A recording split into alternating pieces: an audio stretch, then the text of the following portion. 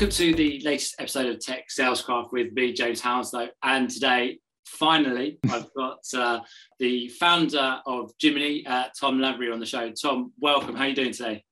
Hey, James. Good to see you. I know it's been a while. We've been trying to arrange this. Please. I don't know how long it's been. Is it 6 months, 9 months, longer? It's been about that, but good things come to those who wait. So, Tom, I was excited to get you on the show for a number of reasons. The biggest one is that you are a sales leader in the past and a founder business, and getting information through the eyes of a founder who's come from a sales background rather than a technical background, I think, is crucial. And you're also going through funding, and the product that you are selling as a business, I think, is vital for VPs of sales at the moment, particularly with remote working and people hiring huge amounts of salespeople and wanting to be able to maximize those. But before we get into that, a way of getting started, as always, if you just want to give our viewers a bit of background as to who you are and who Jiminy are, that would be great. Yeah, absolutely. So you kind of did a nice introduction, so I appreciate that, James. And I know you've always been a big advocate of what we do, and so I appreciate that. No, my background is, it used to be in SVP of sales and in sales a lot of my life, in a tech company, and then about 5-6 years ago started Jiminy. So Jiminy, what we do basically is we help teams create a high performance culture. Now, how we do that is the platform and the product is conversation intelligence, but it's all about giving revenue teams visibility of performance, so they can collaborate, they can coach, and they get insights and data that they basically never had before. And that's really, we're very customer centric, and we're really not just enabling with the tech, but we see it as a partnership together to help them improve their team's performance and get better. Pre-Jiminy, you were a sales leader. What was your role there? What did it look like? How many people were you responsible for revenue-wise as well? I always think of it as like 3 chapters, James. Yeah. So, because when I started, we had a shitty little office in Notting Hill with like 8 or 10 of us in it. I'm going back a long time now, like 2008. Yeah. So, when we started, it was me just selling, and I hired the first sales team. So like I was doing all the deals, and then we hired 2 or 3 salespeople, and then we split it out. So that first kind of 2008 till sort of late 2010, early 2011, I kind of think as chapter 1. We built out the first kind of 2 teams of salespeople, probably 10 people, and then we did a private equity management buyout then. So that was like chapter 1. Yeah. In chapter 2, had a 5-year private equity cycle, building out sales team, grew it into Australia, grew it into the US. Chapter 3, moved to the US, did it internationally. And, along the journey, probably by the end, we had about 100 people in sales and CS. And, a lot of it was learning as we go. Glenn, the CEO, had done many things before, run a design agency, but both of us had never done what we're doing before. I think 50% of it we did very differently, and it worked really well, and 50% of it we were learning as we go. So before you even arrive at the idea of Jiminy, you've covered probably more than most sales leaders have done, who are probably twice your age. When you started first hiring, was that your first run at hiring salespeople, or have you done that before elsewhere? Interviews, because I worked in health clubs and ran sales teams, and when I was young, longer. So again, one of those things you don't get taught unless you grow up in a bigger business. Maybe how to kind of interview is something that you learn to perfect over time, I think. Yeah. And if I look back at how I used to interview, I'd probably cringe now. The 24-year-old Tom versus the nearly 38-year-old Tom. Yeah. Kind of interviewing people. But no, I just think a lot of the time it's experience. But then at the same time, the world has changed a lot in the last sort of 10, 15 years as well. So how you approach things is very different. Sure has.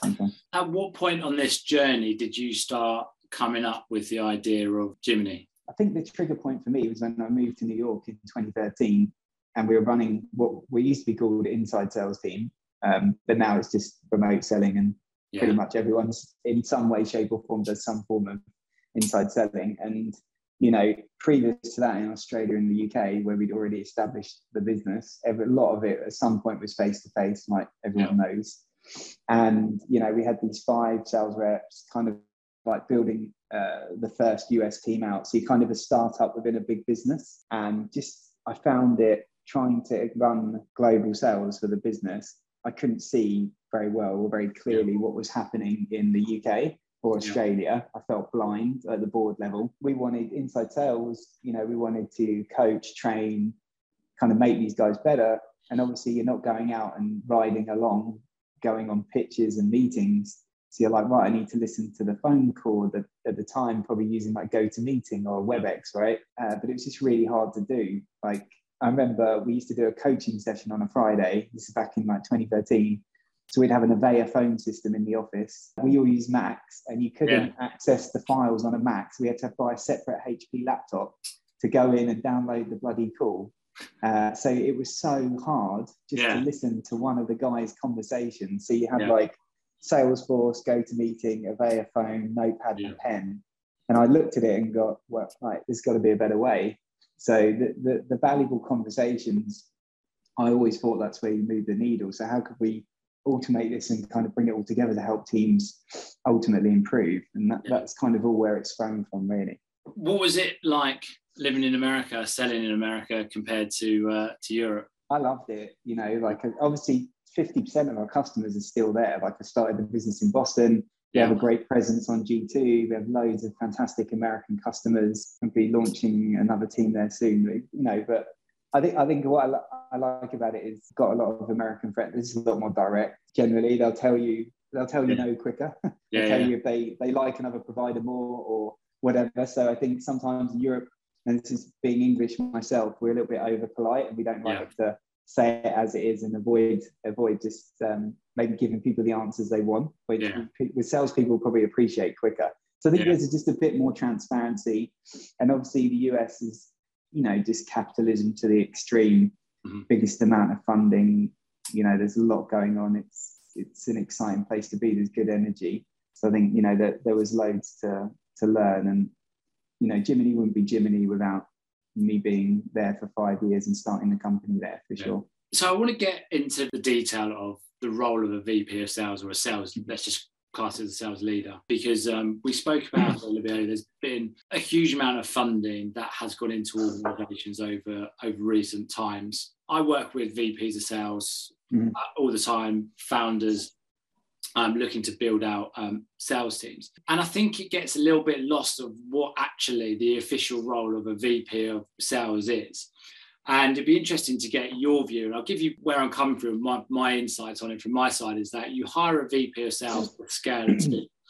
And so I would rather call them the coach of sales, and their role there is to coach and to enable people to develop and get better. But there seems to be a kind of a spreadsheet warrior, KPI watching kind of setup for it. When you look at obviously high performance and you've created a tool to help coach and mentor, or to allow sales leaders or any leader to be able to coach and mentor their people, what do you view a VP of sales role to be? If you were talking directly to a tech founder who was looking to hire his first VP of sales. Like with anything, I have a lot of empathy, when you're trying to hire key people in senior roles and you haven't done the role before. It's very hard to get it right the first time. You know, in terms of what you're looking for, culture fit easier, but then the dynamics of working together, the skill.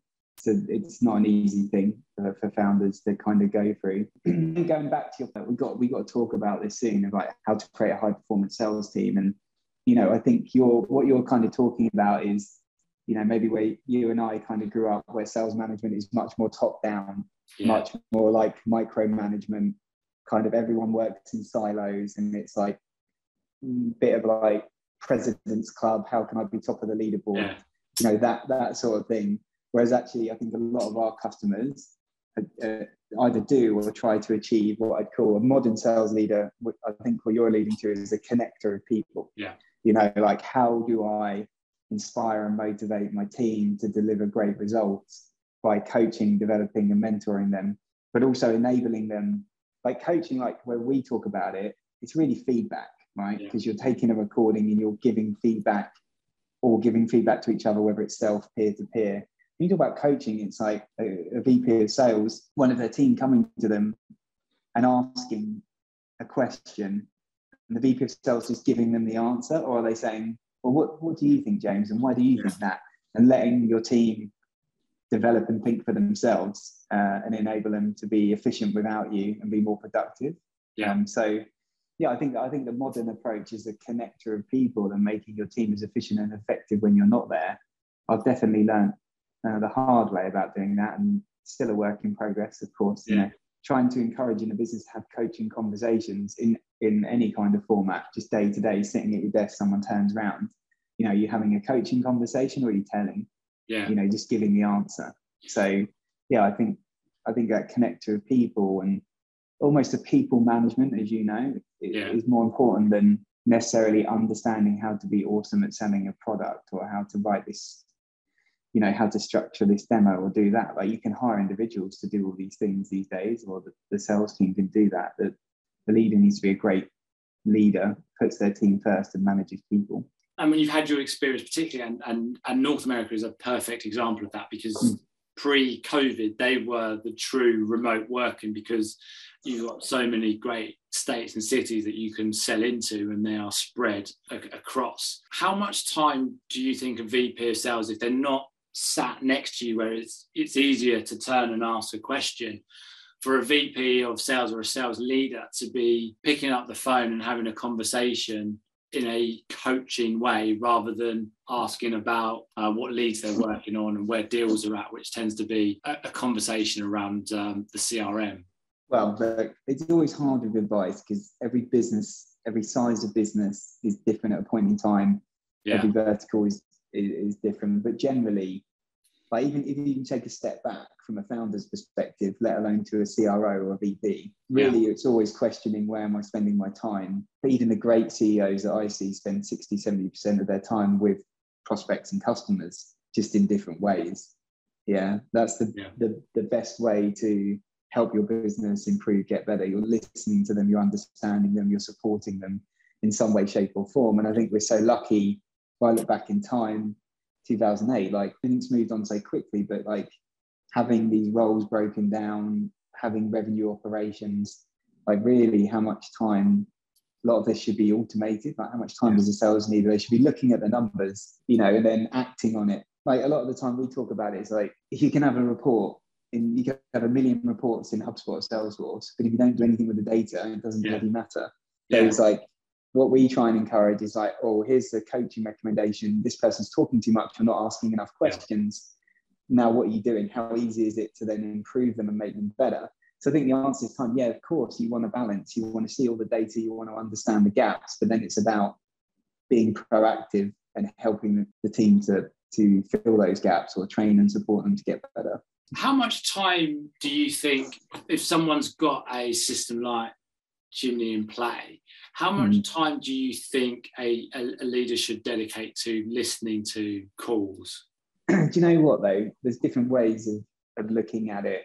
And again, it depends on your size, how many sales reps you've got, how big the team is. Look, at the end of the day, it's always quality over quantity. People have this perception. Like, if you're a CEO, you could listen to one call a month, and it would just blow your mind and think, oh God, we need to do this with the product or change that or whatever. So for me, it's quality over quantity. You don't need volume. I think if you look at it, to be honest, the biggest value add is that 80% of the call listening is rep to self and peer to peer. So we really enable companies to learn how for their teams to self-coach and peer-to-peer coach, because the manager intervention or the leader intervention will only ever be 10, 15, 20%. Anyway, and it's really important, and it's right to do it in a structured way, but it's only ever going to be the smallest part of the puzzle. Because everyone, an individual AE would have more time to coach themselves than their manager would anyway. So I think we kind of spin it in a completely different way, because to get the most ROI out of the platform, you've got to think about practically how you can use it in the right ways. So you've been going for 5-6 years now. So I guess when you set up, once you'd created a product that was ready to go, it was yourself that led the sales charge and was doing all the selling. When did you know it was the right time to bring on your first salesperson that wasn't you? Talking about something that's more difficult now, like product market fit almost. Yeah. That whole conversation. There's different ways people talk about measuring it, and for me, you can be hoodwinked, right? Because the number of clients or revenue would give you the impression that you've got product market fit, but you still might not. I think in today, again, depends on the vertical, but like when you create the minimum amount of friction in the sales process and make it easy enough for someone to sell it without you, and that, you know, you can sell it consistently enough like that. For me, that's the key to product market fit. You know, if you bring in a couple of your first BDRs at AEs and they're still struggling to sell it, you know, then it's not easy enough to sell it. Like sales is never easy. It's really hard. It's a grind. But like if they can't close deals and something's not right, you probably haven't got product market fit yet for whatever reason. Yeah. You know, whether you're doing something new or the product's not quite baked out enough, or So for me, it's how easy it is to get a non-founder to sell equals product market fit. And do you see it as, because it's kind of a challenge as to where the sales kind of world has moved. And sometimes now it's not as straightforward as just hiring an AE.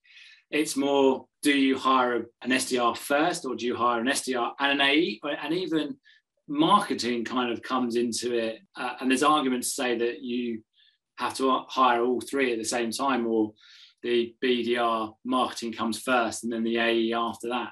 Where you've got like an MDR and, you know, a marketing development rep, and depends on your approach to demand gen and the funnel. Yeah. Sometimes if you bootstrap and you take a limited amount of money, you have to make harder choices and smarter choices. The more money you take, the more you're going to spend and just try everything. So I don't know, I even at Raw Gateway and at Jiminy, very much in the early days bootstrapped and, you know, very high growth, but in a capital efficient way. And we've always done that, you know. So I can only go off that experience.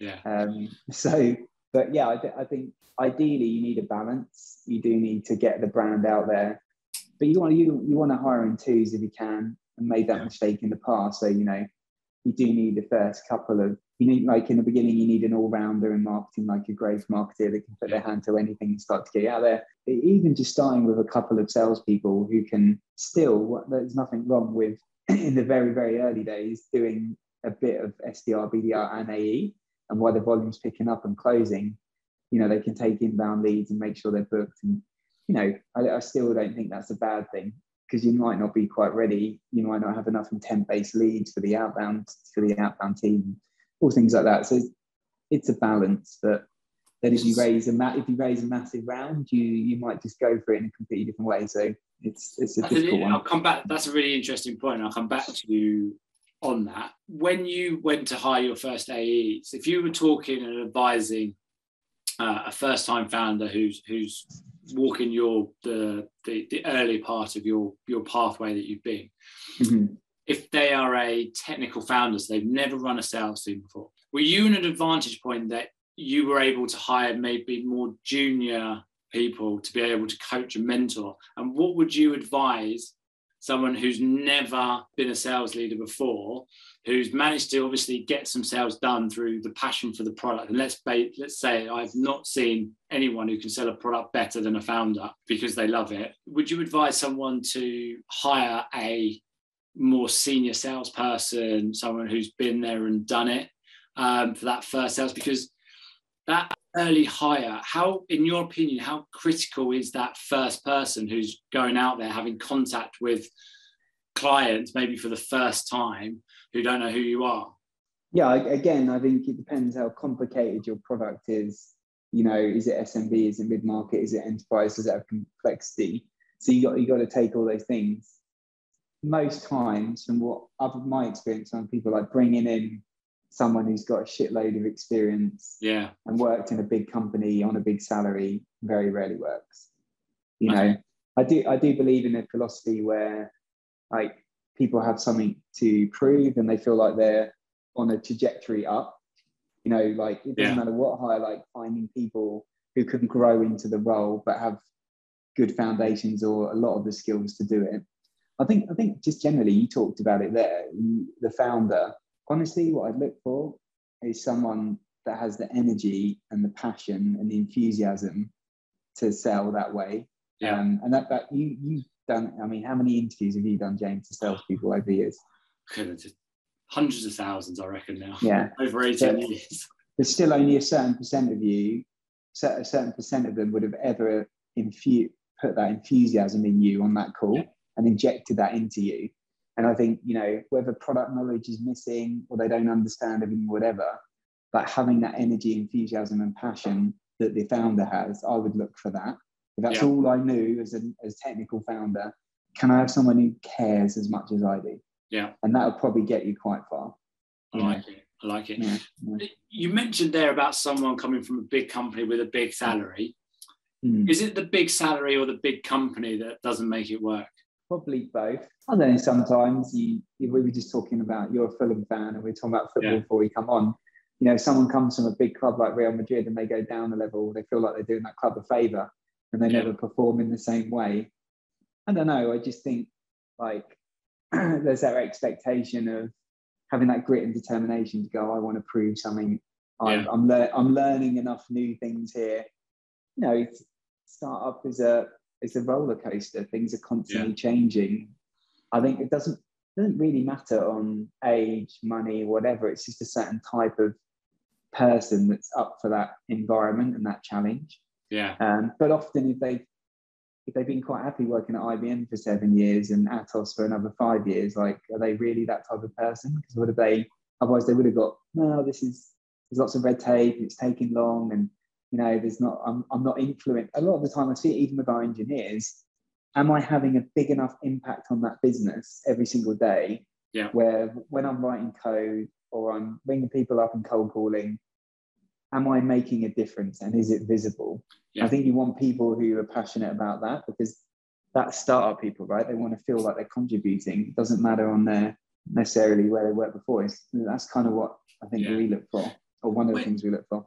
Where's your thought? Because like everybody will say to me, I want to hire an A player, find me that top 1%, that top 10%. And we'll be quite frank and say to you, look, in my opinion, and from what I've seen, those top salespeople that earn a lot of money and do a lot, they won't tend to entertain businesses before Series B, because they know there's market fit, they know there's referable clients, and let's face it, 99% of salespeople will look for the easiest route down the hill. Okay, they want to sell something that people need, not what they want, and they want to make sure that they've got a capability to go out there and do that.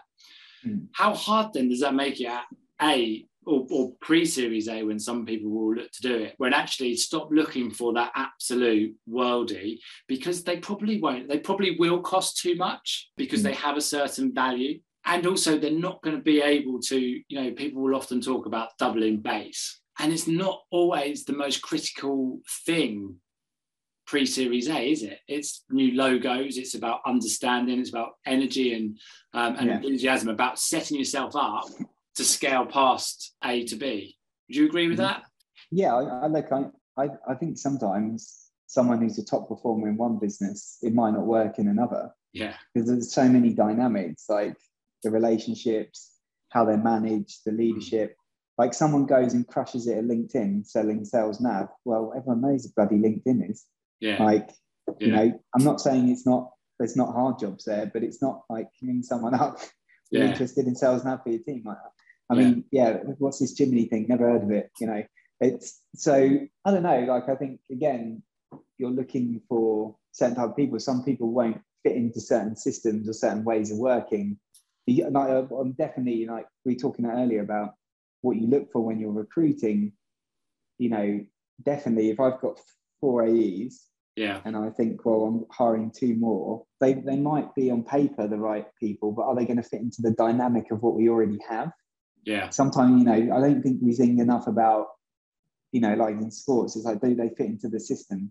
Are they going to work? You know, are they going to adapt? Are they going to change? Are they going to want to hunt some accounts? Are they going to, do you know what I mean? So I think it's a lot more about, will that person fit into what you have and the way of working? And are they going to do the things that you need to do over the next 18 months or 2 years? Yeah. That they might not even be, doing in their role right now, you know? I think that's a critical part. And I think a lot of sales leaders will skip past that because they need a bum on a seat, or they've got a mate, or not even necessarily a mate, but someone who's worked with them in the past that has done well, and they bring them in. And I think it's probably a 70-80% failure rate when you bring in a salesperson from somewhere else to come into your business and do it, particularly if you've gone into something totally different. There isn't due diligence gone into as to why somebody was successful. It's just like, you did well, in you go. And it's similarly around the hiring of, the amount of times where we've gone in to replace a VP of sales, and you look at the due deal that went in, it's like, what ARR did they build out? And they give you the figure, and it's like, okay, that's cool. No due diligence in how they got to that, what was signed up before they got there, and there's lots of data can tell you an awful lot of a story. We've got to that exciting stage podcast where we have a break from you getting asked all the questions, and you get to ask me that one question that you've always wanted to ask a recruiter. Obviously, we've had discussions previously about the model and people having different models, and I think there are some disruptive models out there. But I think overall, it's a bit like politics. Has it really evolved in the last, why isn't recruitment evolving? People look at it and say, I don't know, from what I hear in the US, retained search now is what, 30, 35, sometimes 40%? Yeah. Why is it so high? Why does it need to be so high? So I guess everything is relevant to a service that you're being provided and what the value of what you perceive that you are getting. You can always talk it back to the reasons to, I won't embarrass you and ask you which Porsche you're driving at the moment, but when you take it to cars, you could get a car in the UK for £5,000-10,000 that will do exactly what you need that car to do. Okay, take you from A to B, take your family from A to B in a safe way. And then there are reasons why people will go and spend a lot more money on a car. It's the service and of what you perceive that you are going to get from that. And one of the most frustrating things for me around recruitment is it's not regulated. And that enables a lot of people to have a bad experience. Also, there's a little bit of a difficult thing where if you don't go retained, you go contingent. They're an introductory agency. And if someone doesn't work out, the recruiter's blamed. It's like, well, you found them. And it's like, well, we introduced them to you. You did the interviews, you did the reference checks, you did the onboarding, but it's somehow the recruiter's fault. There's no shared blame it. And most of the time I look at it, particularly if I couldn't answer for everybody else, but for me, I don't know if you quite often see the on LinkedIn it comes up, which probably answers it in the best way, where you've got the ship that's broken down, and they can't fix it, and they got a guy that comes out and he just pulls a hammer out and he just taps one bit and the engine fires up and he charges 10 grand for it. And they're like, what's that? He says, well, it's £100 for tapping and 9,900 of my year's experience to know where to tap and how hard to tap. I've got a network over 18 years of knowing who's doing what and where. And a lot of people are more likely to listen to me about opportunities because they know, like, and trust me. And I know who's performed because I'm talking to people every day, all the time. So there's a huge amount of value that can be added in. We quite often change processes and people, the value of what people think they want to hire. And then when we talk to them, we actually realise actually that's not what they are looking for. So I think every agency will charge the same, there or thereabouts, but some will then just chuck you CVs, and it's like, right, they chuck you a good CV, and it's like, okay, they reduce it down and they get a good CV, but that's more luck than a judgment. So if you're going to hire somebody who is likely to double, particularly in sales, who's going to double their basic in commission by hitting the targets that you set, is that 20-25% of base salary well spent or money lost? Well, yeah, I think it's interesting Yeah. Right. We were talking earlier, like we brought talent in-house at the start of the year, and we still use recruiters when needed. Yeah. But it's been really successful. But I don't think that it's getting to a point where there's, I don't know, you're much closer to it, but I feel like there's no middle ground. Like I'd either have talent in-house as you grow, or I do retained, because you need the energy and the time to do it properly. Like you say, the middle ground of just getting the second or third round of people who, you know, may or may not fit doesn't seem to work anymore as you're properly scaling a business. So I would always say, if someone sat to me and said, we're going to look to scale, we need to hire 20, 30, 40 people, you need an in-house person anyway, just to manage it. Otherwise, your key people's time gets taken away managing interviews and whatnot, which isn't what you should be there for. When you've got that middle ground, contingent still stays high because there's a risk element to the recruiter. So if you've got 4 recruiters all working one job, only one of those are going to fill it. So you kind of got to have your risk reward that, okay, if I'm contingent and you've got 4 other recruiters, that means I need 4 other jobs where there's 4 other recruiters to stand the chance of doing one deal. So if you've got with everything, when you've got more chance of filling it, you're willing to, where there's more of a guarantee, you're more likely to come down. But when there's competition, there becomes a risk element around it. But I think you're absolutely right. And we've seen it now as well, particularly with what's gone on in terms of the struggles for salespeople. We're doing a lot more. In fact, we're probably higher on the retained than contingent right now. But you provide you're able to give a much greater value pool for what you're looking to do. But I think sometimes where the market's not regulated, I think recruiters can get a little bit of a hard time in the value that they do, and also sales is. I firmly believe that hiring salespeople is the toughest gig to do, because it's so hard. It's not like developers. Getting the number of developers you need is tough, but you can give them a test to see if they can code. Let's take Ronaldo's probably had one of his worst seasons in a long time, right?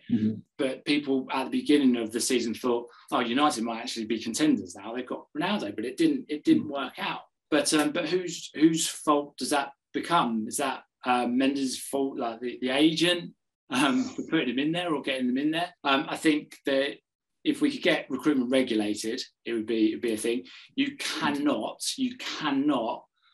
scale a business paying 20-25% basic salary of every person that you hire and bring in. That's for sure. One thing that, not conscious, but it happened like subconsciously, is like even just the brand, like almost like a marketing effort. You know, like 2 of our most recent AEs came inbound, where they wanted to work for us. They hunted us down. You know, they've seen stuff on LinkedIn. They've seen the brand. They've engaged with it. They use the product themselves or whatever. So like I don't know if I worked out. I mean, maybe there's like 15-20% of our hires this year that have been inbound, and then there's a whole other piece of giving a referral or incentive to your own team to introduce people that they know.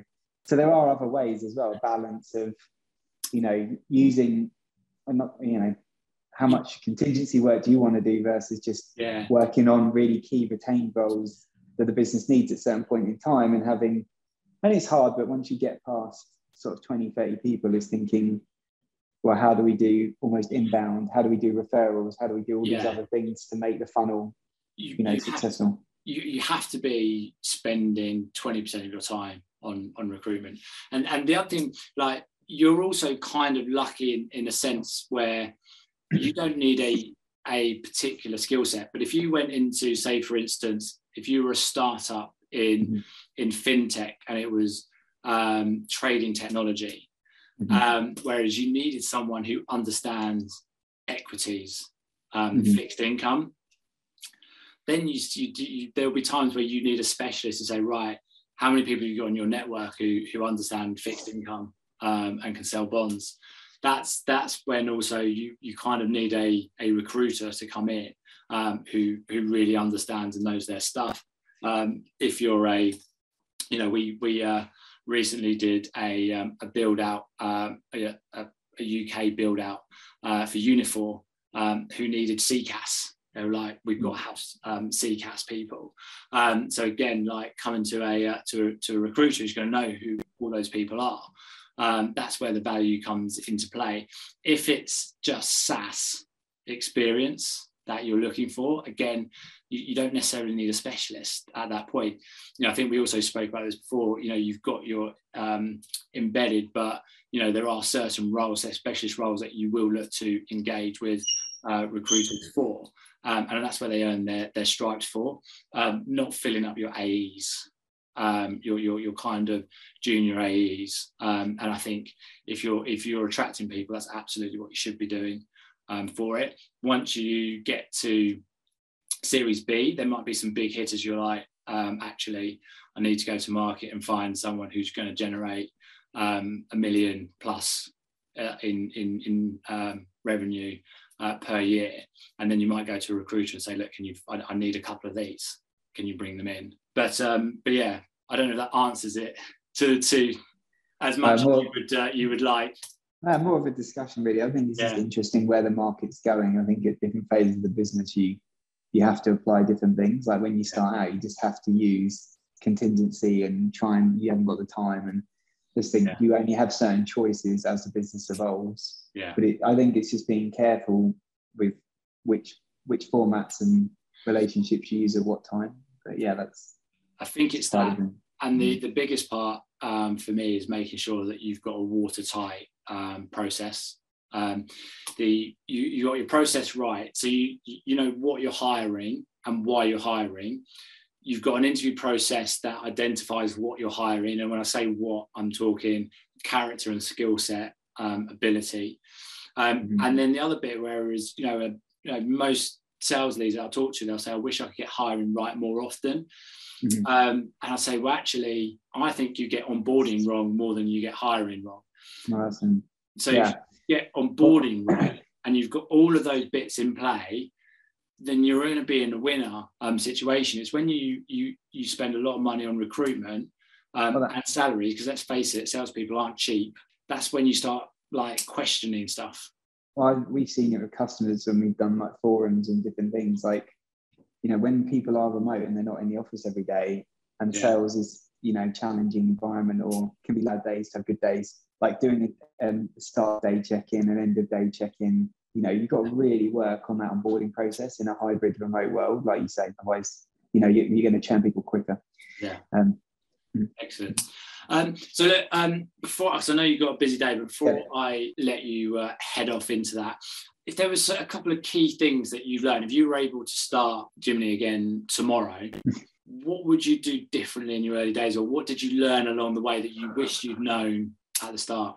I think it's a real challenging one, because fundamentally it's just still part of the journey. I think there's some things like me and James as founders being in different geos was not easy. I think we would have made some decisions on the product quicker if we were sitting together in the same room. Even though we've got a great relationship and worked together for years, I think I would have changed that. I think I'd have us all in the same room. We've been remote the whole time as a business. And I think, that definitely, so I would change that the first 4 or 5, but I wouldn't do it completely remote like I did again. I think me and James have both said that we would be together. Doing it again, I'd be killed by my wife, I think. So we're not going to go there. But I think that's the one thing. Like, remote is great, has so many benefits, but really in that first 2-3 years when you're grinding it out, can you afford to be completely remote? It's hard. It makes it harder. And I think a lot of things stem from that. That'd be my one thing. And Jiminy obviously allows more remote working, but how important do you put it that you need to get your salespeople actually in the office at least a couple of times a week? Or do you think with Jiminy it's not, you don't need that? Depends on the business, how established it is, how established the product is. Depends on the culture of the company and the type of salespeople, how what demographic they are. But no, I think salespeople generally need some sort of human interaction. So whether it's 1 day a week, 2 day a week, we let the team lead decide how they want to do it and how they want to structure it. So BDRs are in like 3 days plus, AEs are in 2 days plus, because that works better for them. You know, they're in less meetings or they need to be around each other making calls. So it really depends on the team. And just to challenge you on that spot, is that necessarily the case? Or because when you allow the leader to make a decision, will that leader make a decision that suits them best? So i.e., I quite fancy being at home 3 days, so we'll come in 2 days. And also people say, like, we're a massive organisation, so we've got people who've been and done it, they don't need to have them there. But is there an argument to say that, particularly being close to product and having conversations, that actually no matter your size of business, whether you're legacy, whether you're new, that salespeople should come together a couple of times a week and be working in that environment to get that high performance going? Yeah, but I think that just, you're talking about a different thing, which comes down to culture, comes down to trust, giving people autonomy to not just make the right decision for them, but the right decision for their team and the business. So, I mean, you're talking a much bigger thing there, but maybe we've got time to go to today. But yeah, I think that you know, those decisions come down to culture. But I would empower my team to do the right thing and make the right decision for their team. Finance, very different. Probably be all remote. Sales, you know, need to spend some time together, build more better relationships. You know, everyone needs good relationships in a business. That's just part of the course. I mean, you can't work well together, but you know. Cool. Awesome. Tom, look, I know your schedule is super tight at the moment, particularly as you're going through funding and such like, but I do appreciate you taking time out to chat. I think a lot of people will learn an awful lot from hearing who you guys are and what you guys are up to. And I think it's a definite necessary, particularly with the sales leaders we're talking to, and they talk about their biggest challenges. I think having something like this as part of their tech stack, I think, helps alleviate a lot of those challenges. So thank you very much for agreeing to come on and chat. No problems, James. All right, I really enjoyed it, and I'll speak to you soon.